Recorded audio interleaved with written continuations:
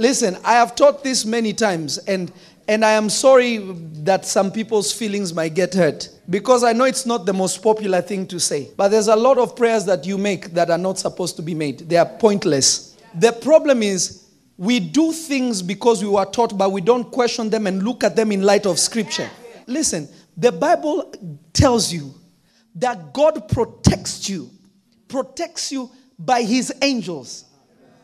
There is nowhere you see the apostles in prison and it is angels that are breaking them out. You see battles rising up against the people of God, and angels are coming to fight. But the church doesn't even know the place of the blood of Jesus. The blood of Jesus was for protection against God to you, not the devil. Let me give you an example. In Egypt, the Lord told Moses, tell everybody to put blood on their door. For the angel of death shall come at night and he shall slay anybody that has no blood. Who sent that angel?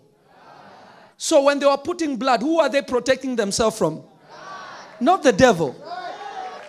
If you read the book of Revelation, it says, they overcame him by the blood of the Lamb and the word of their testimony. But you don't understand what he's talking about. When the Lord Jesus came, He came and gave us victory against sin that the devil used to put on our neck, because he used the law of God against us because of our sin.